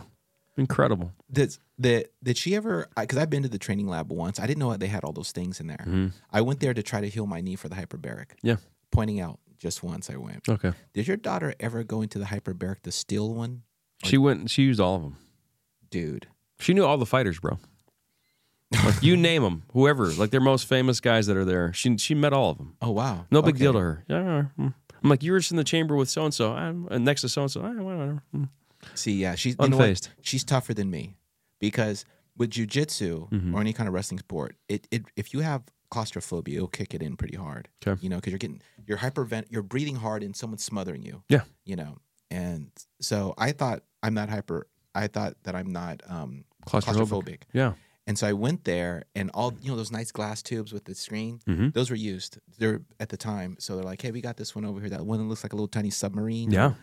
I was like, "Yeah," and they go, "Don't worry, this little window here, we'll put a Netflix on. You can watch it through the tiny window." I go, "Sweet." So I get in all nonchalant, and she's like, "Hey, Netflix is down. Like, it's not working on your thing." I go, "Don't worry about it, dude. I'll just take a nap." So I get in there, and they still have that little small woman that works there. She's probably 20 something. Okay, so she gets in there. That's a daughter.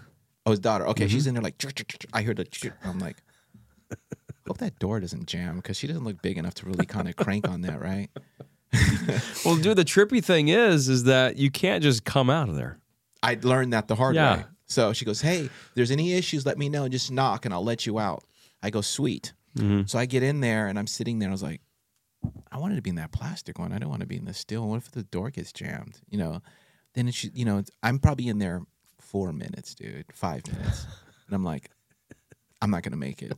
Like, I started having a panic attack. My hands started getting clammy. I'm just pointing this out that your daughter's more of a savage than 60, bro. She did 60 hours in there. I couldn't do 60 minutes, bro. I was in there like 5 minutes. I was like,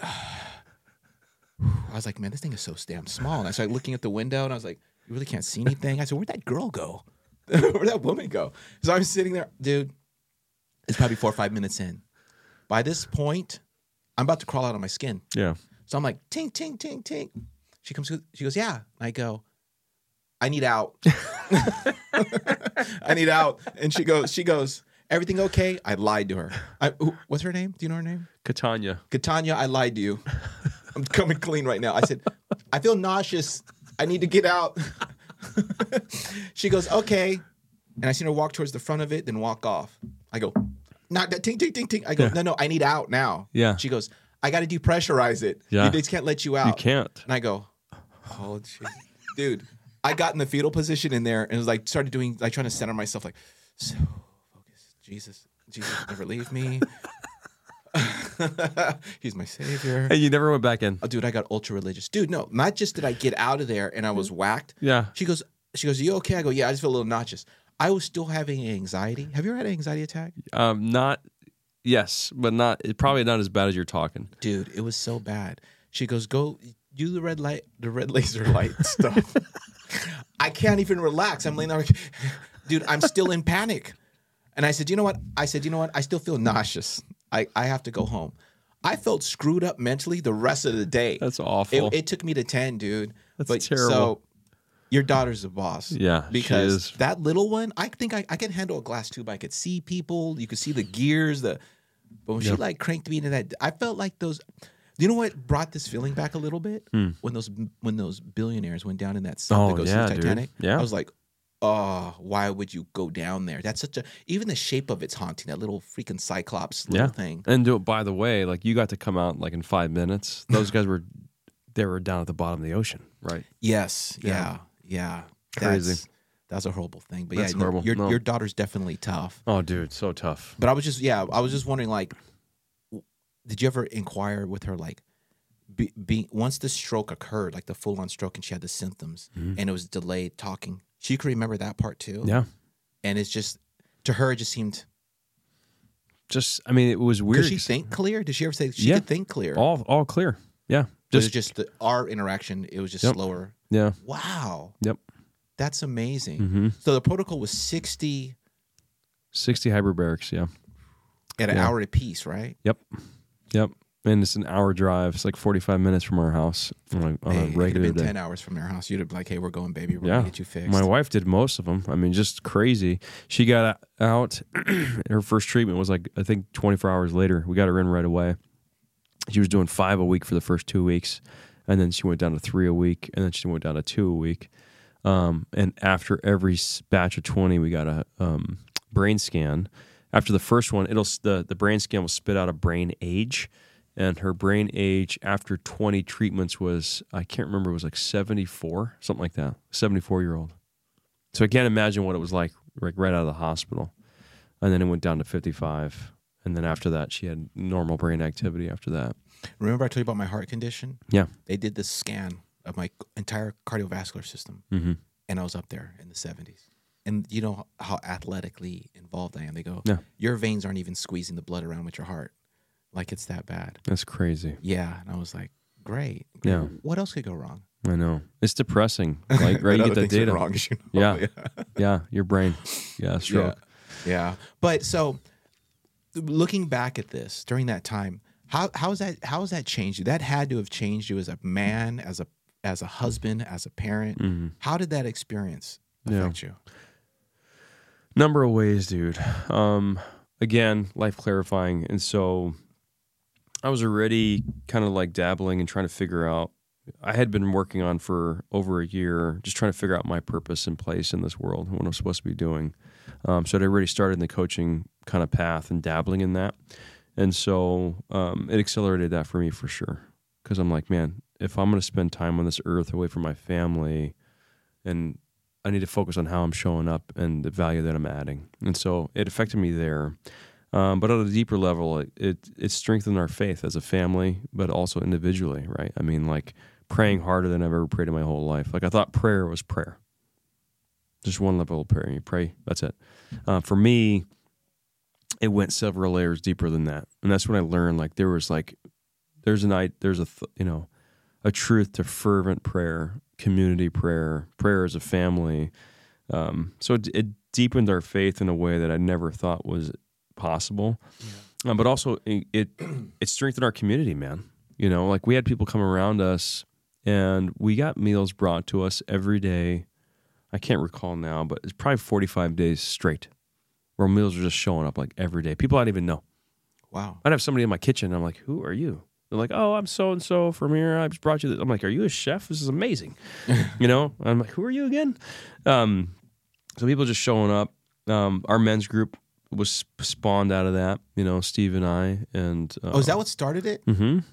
Dude, yeah, because I remember Steve was like, he called me. What was it, 4 of us? Mm-hmm. Yeah. We got almost 50 people on the WhatsApp, right? Yeah. 25, 30 people showing up every Friday morning. That started from it, Yeah. And so, dude, the fruit from this has been so incredible. And it's one of those things, man. Like you talk about the name of this podcast for a reason. All those things happen for a reason. In the moment, you're like, F this. I don't want this to happen. I don't care what the reason is. I don't want to go through it. But it's in those moments where you grow the most, you're strengthened the most. You can come out of it. It's just one of those things where sometimes it's hard to come out of it. And you and I had a conversation before this started. It's like some people don't make it through because it's that hard. It's that awful. And I remember a pastor, just over 20 years ago now.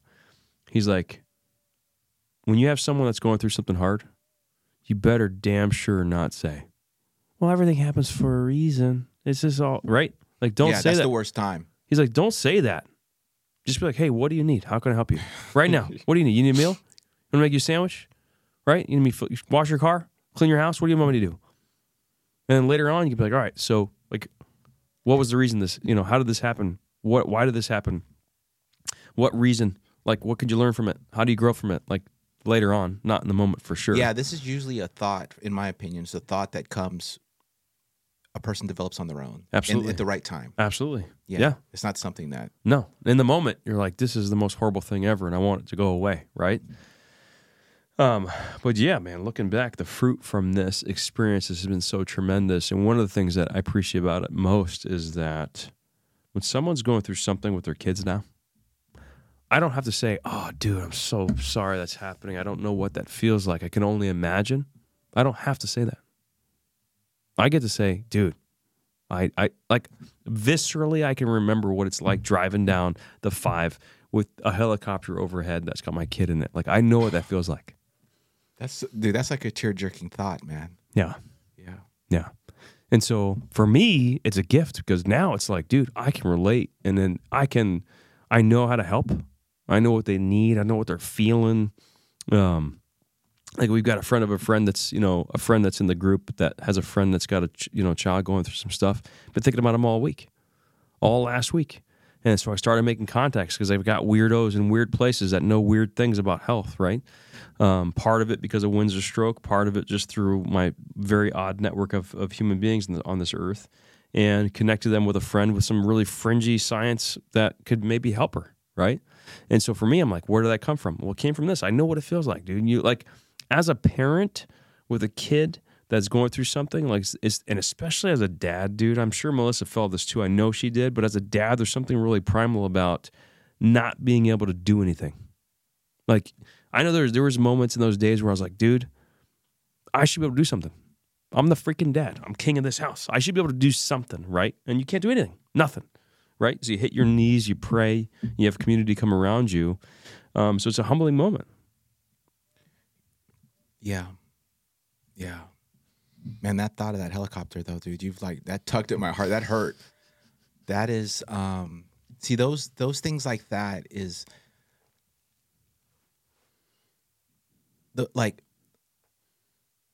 you're fortunate. There's parents that have been through that, and the helicopter ride didn't end well. Yeah. It didn't end well. For sure. And it's like dude, it just takes the words out of my mouth. Like, yeah, I feel you, man. I feel what you're saying. And it's, I mean, it sounds cliche, but you know how some parents goes, I would switch places with her. Yeah. If I could. Yeah. And yeah, dude, that is so heavy, man. I'm glad that everything has worked out and it continues to work out. Thank you. Because I know when you're going through things like that, how you talked about your perception of time changes. Like when you're in the tub with your wife and 2 minutes was like 45. Yeah. I'm pretty sure that time from there, even through the sessions of the hyperbaric, before you started seeing positive results, that probably felt like years. Yeah. And you're praying like, God, please, and then in my experience, there's even sometimes doubt comes in like, maybe they were right. No, it's that spiritual warfare that starts occurring in our head. Mm-hmm. And I'm just glad that everything worked out for you. Yeah, appreciate Windsor, that, man. dude.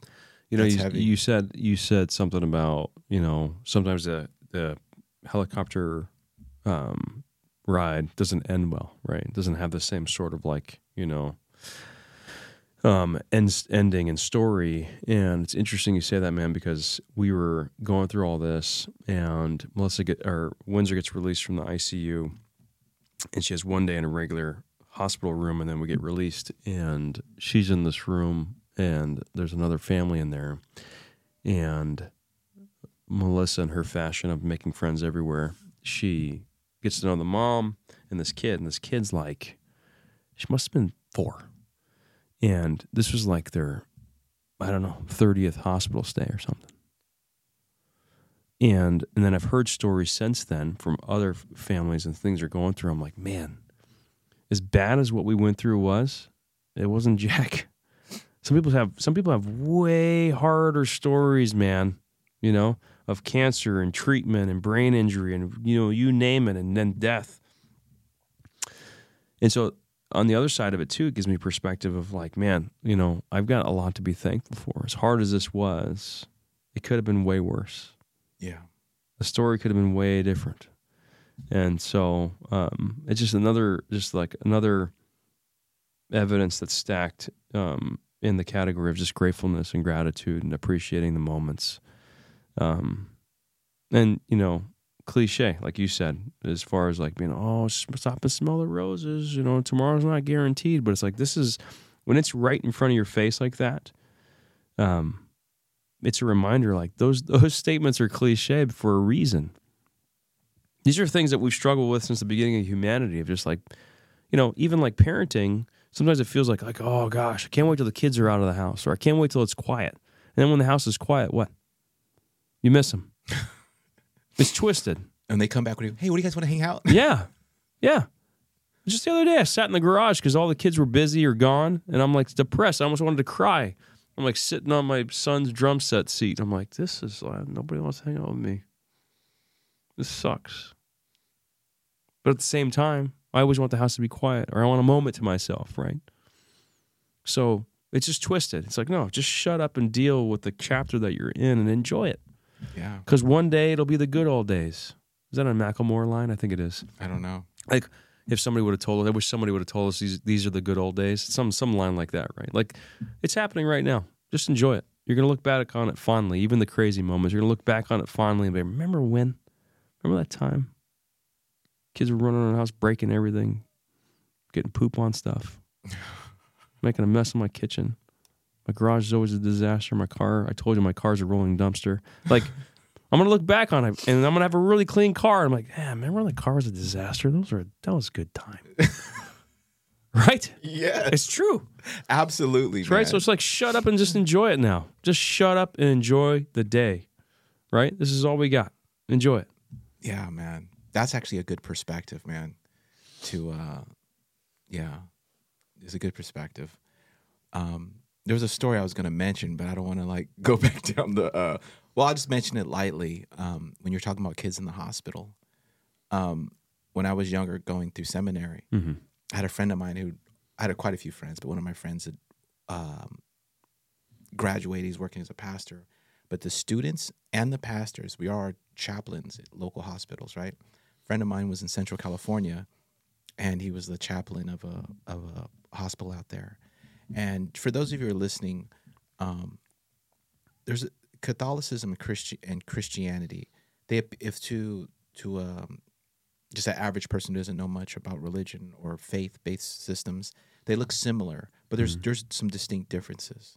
You know, one of them I can't like say rosary beads. Like Christians don't use rosary beads or talk to a priest and so forth, but Catholics do.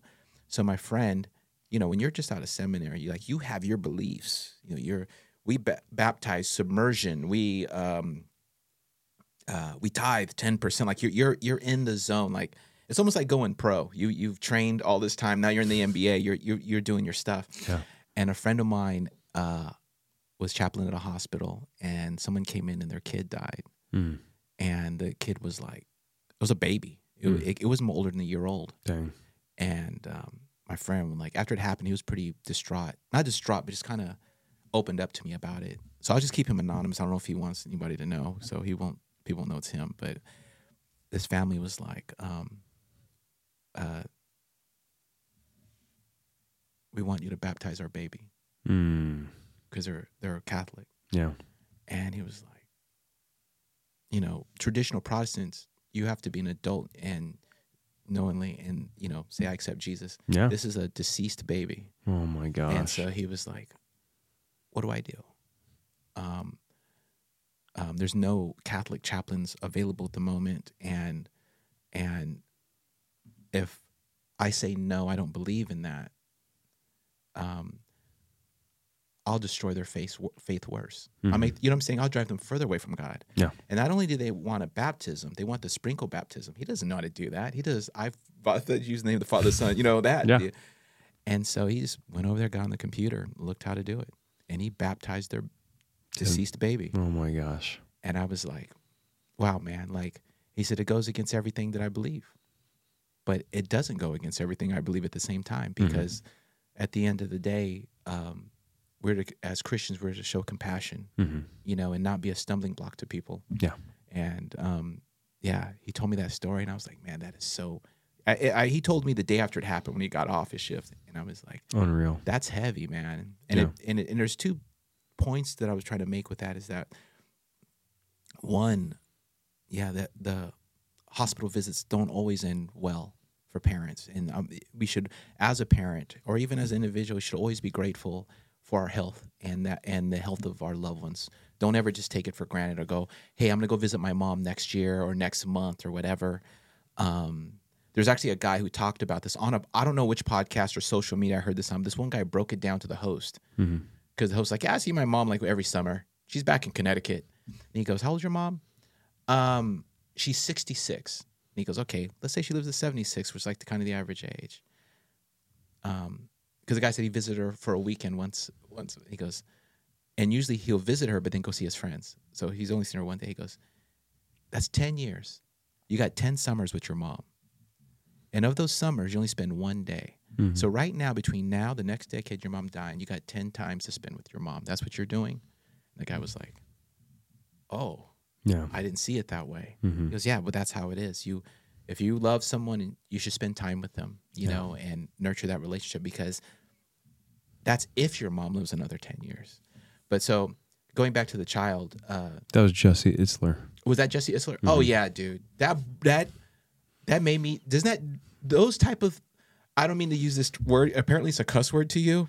A thought leader. Yeah, he's like, I rebuke you, Kenny. No. But yeah, those types of thought, you don't understand. Those types of thoughts, they're paradigm shifting. Yeah. Like they don't have to be these real deep theological breakdowns. It's just they're simplified. It's very similar to how, like, say, for example, Jesus. Let's talk about Jesus for a second. Jesus, he was a rabbi. Rabbis have specialized training. Everyone knows that a rabbi knows the Old Testament. When Jesus was alive, all he had was those scrolls that made up the Old Testament, the law and the prophets, right? Memorized to a T, right?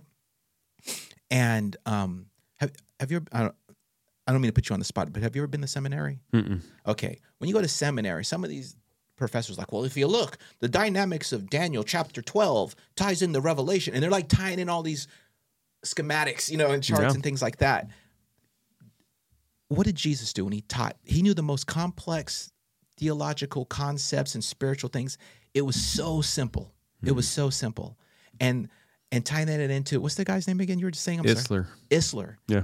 That is such a simple delivery. It's so easily digestible, but profound, man. Yeah. Like when you think about that, like even you, like you're talking about your kids, like you're sitting on your drum set, you're having one of those moments, That's even making me think right now. I'm like, you're right. There's crap I complain about, like, do I want to call my sister today? I talk to my sister every day, but sometimes I talk to her a lot. But there's days I'm like, maybe I take a break. No, I need to call her. Yeah. Just that's my sister. I love her. I'd rather have I'm glad that I even have the option to call her, to talk to her or to see her. Yeah. It's things you can get your arms around, right? Like you're like, oh, 10 years, 1 day a year, 10 days. 10 days is not enough. Okay, right? Like you can get your arms around it. It's very clear. It's distinct. And it's easily digestible, as you said, but it's also memorable. Like you remember that story. Yes. And now you've probably repeated that story to like 100 people, right? Working on it, yeah. probably. And so here's the thing. It's like you then you can share it. So it's portable. So then you can share that with other people. And they're like, oh, dude. You know, it's like this Brene Brown snippet that went around. Is like it went viral. It was her and Tim Ferriss, and he was just talking about how like like as a couple, you need to add up to 100%, right? And she has this whole snippet, and you can look it up. But like that's now it's more portable, so people can understand it. It doesn't need to be all intellectual. It's like the negative visualization. It's like, dude, if you can just like if you did that once a week, you'd be like, oh man, you're gonna show up way different. Yeah. It's a simple thing. Yeah. Let's act as if that thing happens, and so we can have the fruit of that, which is being more present, having more gratitude, appreciating the moments you have with people because they might be gone tomorrow. Absolutely. Yeah. Absolutely. One other thing, because I don't want to go too long here, because we're just diving into all kinds of things here, but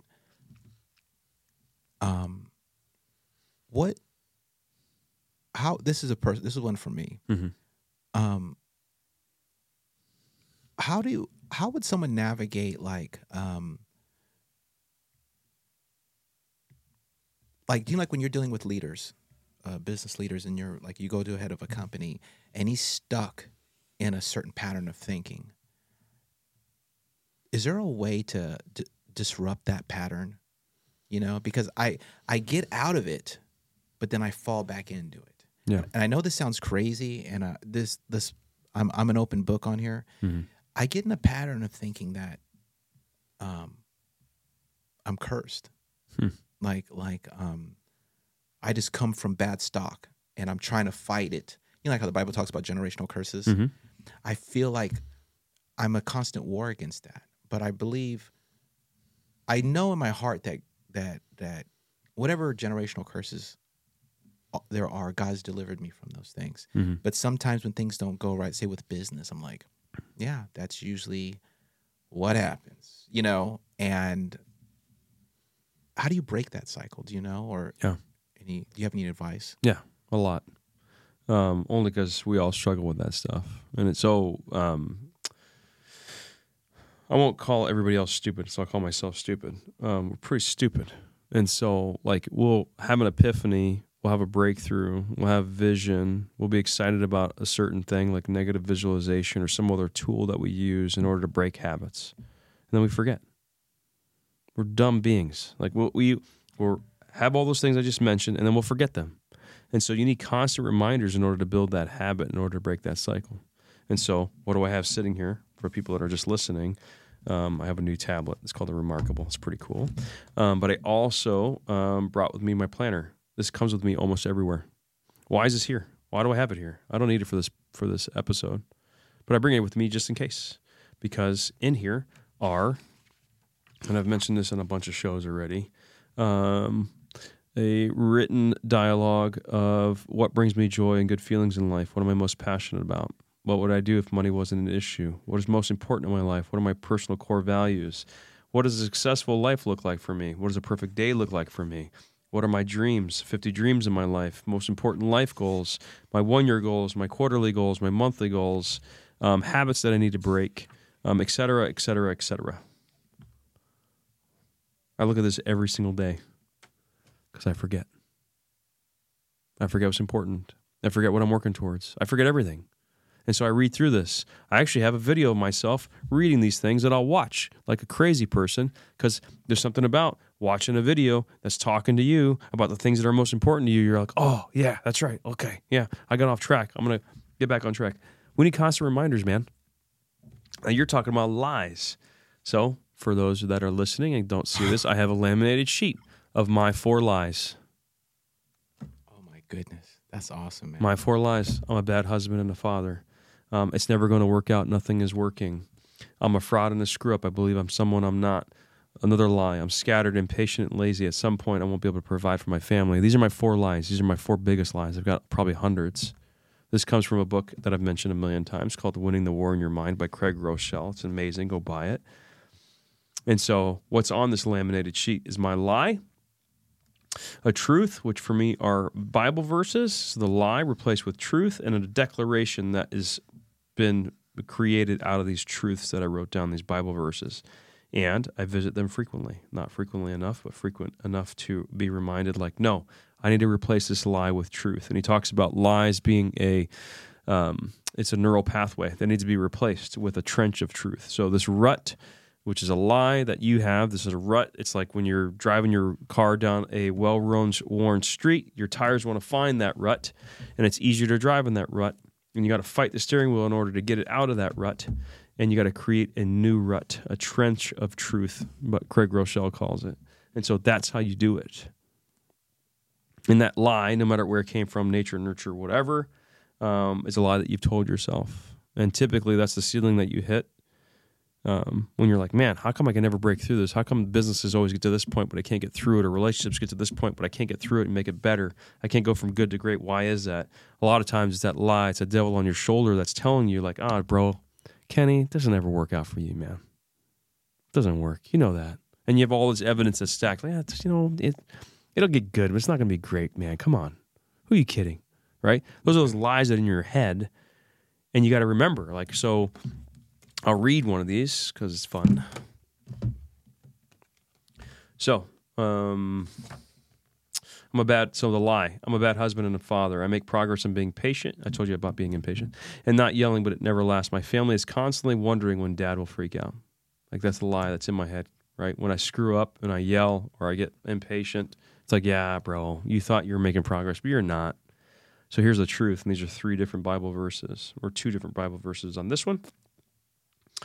For we are his workmanship, created in Christ Jesus for good works, which God prepared before that we would walk in them. Ephesians 2:10. Fear not, for I am with you. Be not dismayed, for I am your God. I will strengthen you. I will help you. I will uphold you with my righteous right hand. Isaiah 41:10. And my declaration is, God made me for this. I'm the husband and father to the family he entrusted to me. I have everything that I need. I will not fear or be dismayed, for he will help me and uphold me with his right hand. He's there. Like, I have this vision of walking with God like I'm the kid and he's the dad, and I've got my arm up and he's got his hand down and he's holding me with his right hand. He's walking with me, right? We are yoked. And so these are a reminder, like, no, dude, like, I have the wife and the kids that God entrusted to me. They're for me to take care of. Not anybody else, me. They're mine. Yeah. I'm made for them. They were made for me. You know what, man? That's absolutely true.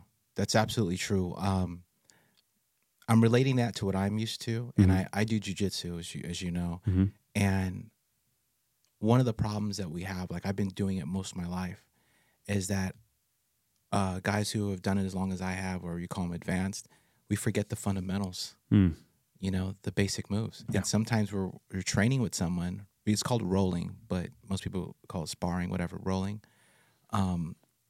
We have some newer students doing things. And we're like, oh, yeah. And they'll actually might work on us, like, because we forgot the basics, the foundations of it. Yeah. And you're right, man. Actually, I'm going to do that. I'm going to start putting up reminders, because you know what it's like as an entrepreneur. You sometimes you're running on high octane, man. You're like, oh yeah, I got I'm alive. Yeah. Then sometimes, you know, it's during the race, man, you might get a flat tire. The team's interchanging tires. You know, it's a long race. It's a marathon. It's not a sprint.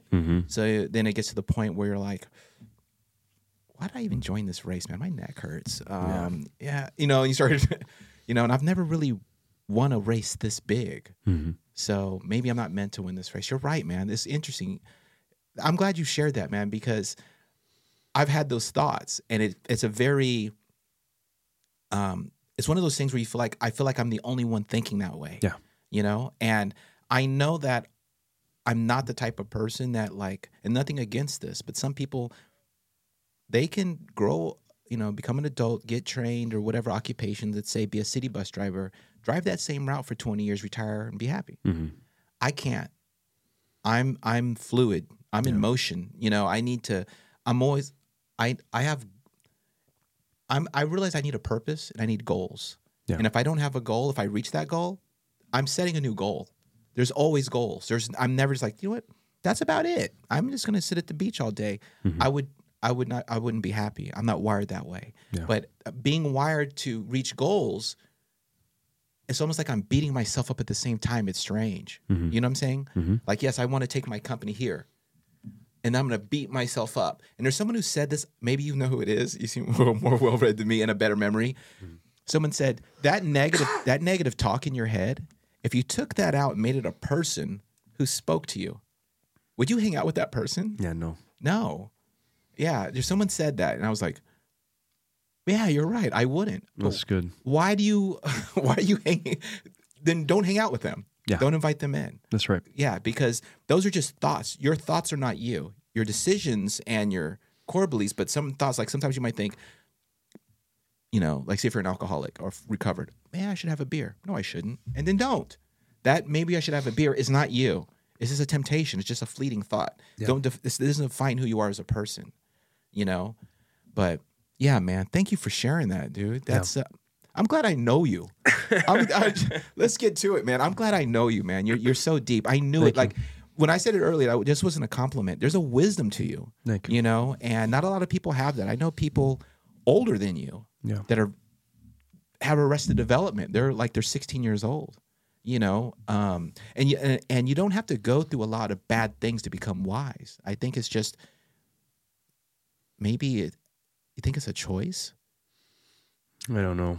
You know, like yoga, like something. Like, I'm gonna get flexible, dude. I don't know if it's a choice. I think everything's a choice. I think that you, again, like bringing it back full circle to the beginning of the conversation. I think that you have to know what you don't know, or know that you don't know. And choose to grow in those areas that you want to grow in. Whatever it is, man, wisdom from God that I've been entrusted. I don't really know. All I do know is that, especially in this chapter with coaching, I feel a responsibility to share, and a responsibility to put it to use as well as I can, in whatever format that is. So you think about.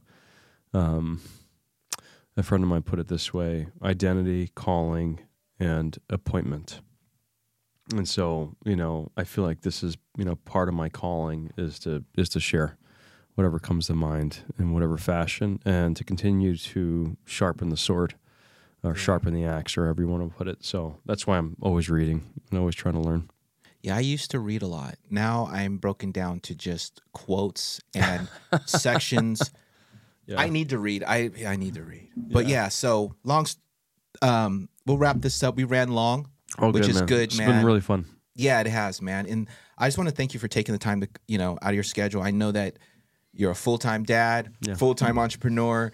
I mean, you're 100% across the board on everything. So, yeah, man. And thank you for opening up about your life. It's not very easy. I've interviewed people, and some people kind of get gun shy. They're scared to be vulnerable. And I just want you to know that I appreciate, and I'm sure that the listeners appreciate your your willingness to be vulnerable and open up your life to strangers, you know. But it's for a good cause. It's like I've mentioned before, this is a nonprofit. This is not a business podcast, and there's not a plan to stack this and we're gonna, you know, try to get Brad Pitt here to do things. No, this is a resource just for people to let people know that, other people know that you're not alone. They're not alone, and there's answers, there's solutions, there's a God. You know what I'm saying? Yeah. That will help. It's good. So, appreciate thanks it again, man. Yeah, thanks for having me, man. Thanks for doing this. No problem. Yeah.